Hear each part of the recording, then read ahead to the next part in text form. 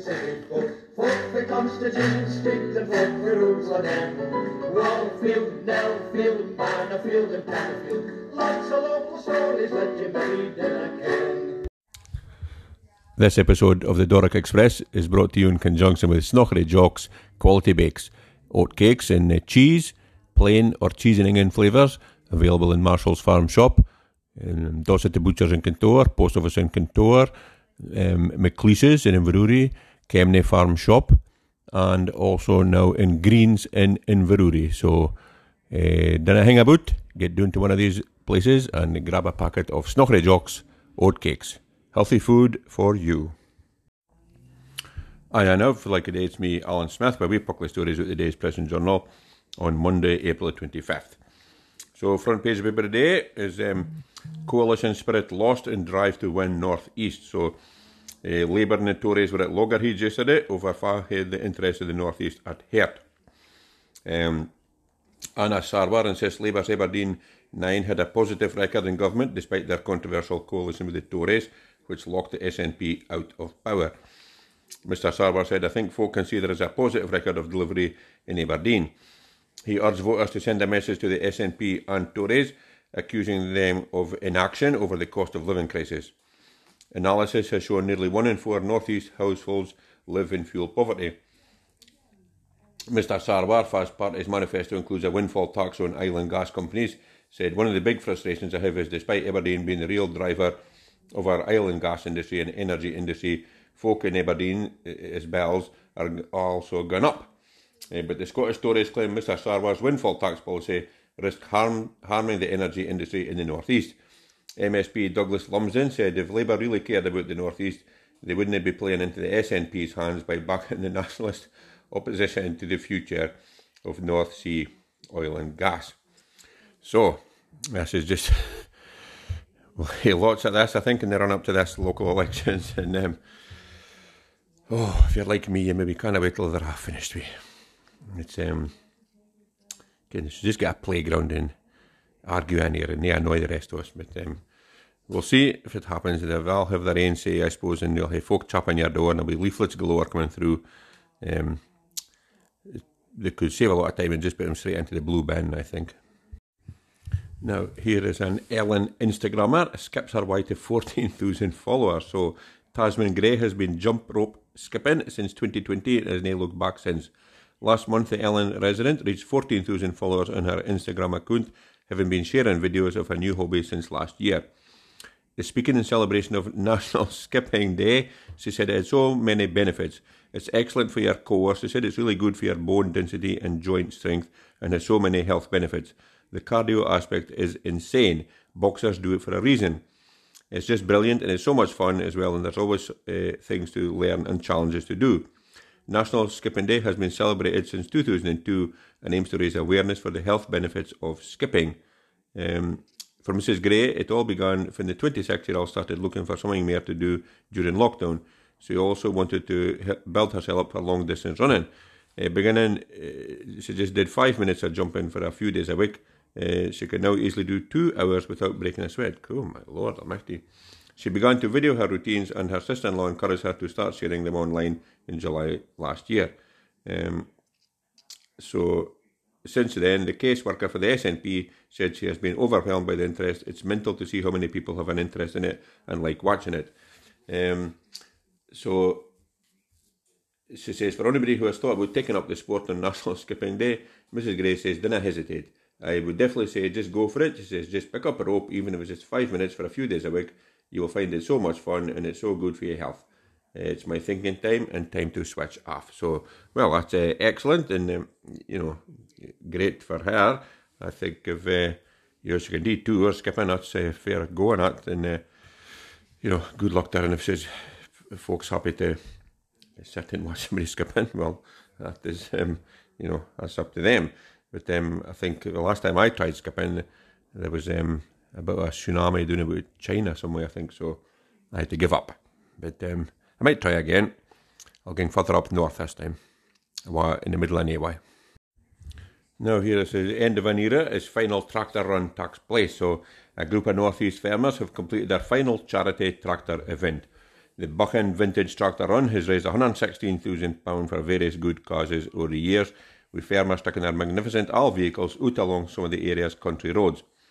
But organiser Doug Nicholl says all age and 20 years of dedicated service meant he has made the difficult decision to call time on the event. About 30 tractors travelled from Fetterangus to Strichen to Newport Sligo, Mad and the Clochan School in Stewartfield, and then back to Fetterangus.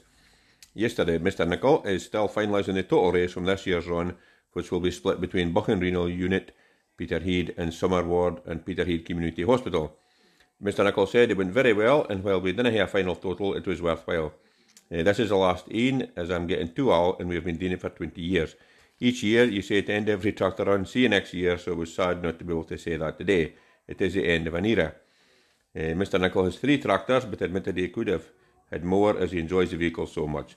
He said they're grand machines, there is always someone who is willing to have a go on them and keep them in good order. And there's a picture of them all, a line of them all going up the road, so woe betide anybody was stuck in them, because if you had to try and buy 30 tractors, then we'll call luck. But yeah, it looks like a rare day out, and it was fine to see all the old boys standing in the park kind of news before they set off, and I'll bet the well miss it, but maybe somebody will take it on and keep it going for next year, because it seems a bit of a shame to stop. But good on him for doing it, and a fantastic amount of money they've raised, so well done to all farmers, never mind the young farmers.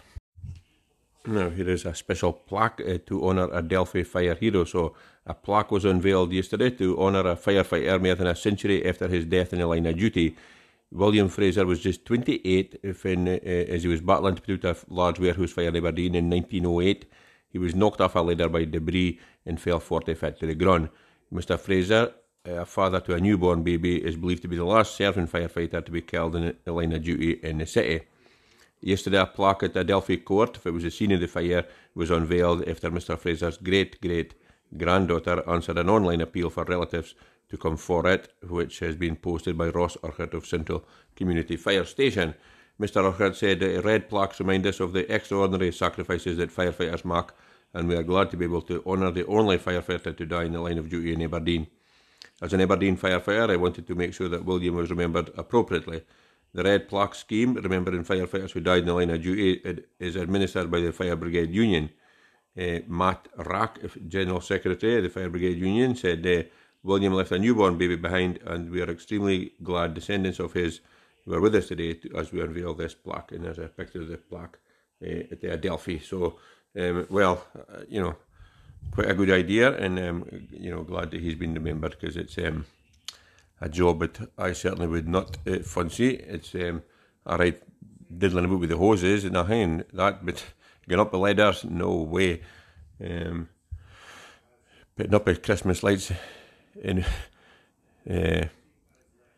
2 steps up a ladder in the gutter, and that's enough for me. So, well, high up, no, thank you. So, well done to them for doing this plaque for the money. Now, here has been a Highland crackdown snares 100 mile an hour driver. So 4 drivers have been stopped on Highland roads in recent weeks for driving over 100 mile an hour. Bobbies have revealed they have stopped a significant number of drivers across the north for various driving offences as part of a crackdown. A 24-year-old driving at 126 mile an hour near Maybury was one of the drivers caught, as well as a 26-year-old motorbiker doing 100 mile an hour in the same area. Meanwhile, another 24-year-old man was caught doing 120 mile an hour in the A9 at Arpafili, and a 23-year-old was recorded doing 102 mile an hour on the A890 near Achnashin. A 47-year-old van driver was also pulled over for doing 98 on the A835 near Garve. Extra patrols have been underway as part of Operation Cedar. All those stopped by bobbies will be reported to the Procurator Fiscal. Inspector Donny McKinnon for the Highlands and Islands Road Policing Unit said the force was cracking down on dangerous driving. He says it's extremely disappointing to see there are a number of drivers who continue to take risks and put themselves and others in danger. I would like to reassure our communities that we are committed to improving road safety and influencing driver behaviour in the Highlands and Islands. Speeding and drink driving substantially increase the likelihood of being involved in a collision, with the consequences of which can be catastrophic. So please think carefully about your actions and don't put yourself and others at risk. So, well, that's a fair old right knots to be going along at 126 and 124, jeep, 120 mile an hour. That's nipping on some, but as my dad's old pals used to say, it's alright you young loons driving quick as long as you don't far hen with the steering. Very true. Now just finish up with sport as normal, and obviously normally the back page of the P&J is Abu Aberdeen, but since they've lost again, it's been given over to Cove Rangers, so maybe a sign of things to come. Anyway, chairman dedicates Cove title win to dad. So Cove Rangers chairman Keith Moorhouse dedicated their League One title success to his late father and hopes he was watching on. Cliff Moorhouse was a fervent Cove fan and took Keith along to games as a child. The Moorhouse name is synonymous with Cove. Keith has been chairman for more than 20 years, and his son Grant is also on the board of directors. It was an emotional day for those closely connected with the club as the 1-0 win over Dumbarton sent them up to the championship. So absolutely tremendous for them. Brilliant effort, and what a few seasons they've had. They've been not that long ago. They were in the Highland League, and now they're in the championship. And it's and out with the realms of possibility that there'll be Aberdeen derbies in the not too distant future. If Cove get promoted again. But anyway, fantastic effort. Good luck to them in the future, and congratulations, just new, fantastic. But still, we must say, come on Aberdeen. Now that's me done for you now. Just a wee buckle of stories out of the day's Press and Journal on Monday, April 25th, 2022. So a very pleasant kind of day in Aberdeen today. It wasn't sunny, but it was quite fair, I suppose you'd say. It was a wee bit overcast, but on the whole pretty decent. So no complaints at that.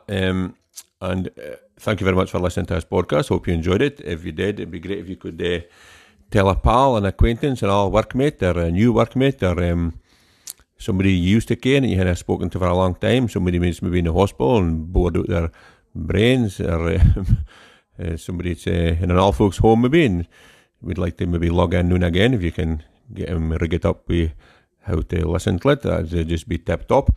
And if doesn't matter far the bide, Aberdeen to Adelaide, Norway on a tween, we've no objections to anybody listening to Doric Express, except Mr. Putin, of course. So if you do ken of somebody, please let them ken, and they can muck up their own minds once they've listened to about 100 of the back episodes. That'd just be tip top. Thank you very much. Cheers now. Toodaloo. Don't forget now, get your Snockry Jocks in Marshall's Farm Shop, Dorset the Butchers in Kintore, Post Office in Kintore, Greens in Inverurie now, and McLeish's in Inverurie, and Kemnay Farm Shop. So you've no excuse. Some of that places must be aside you, so try out a packet of Snockry Jocks, quality bakes, delicious oat cakes. Folk comes to June Street and folk the roads again. Wallfield, Nellfield, Mannafield and Pannafield. Lots of local stories that you may never ken.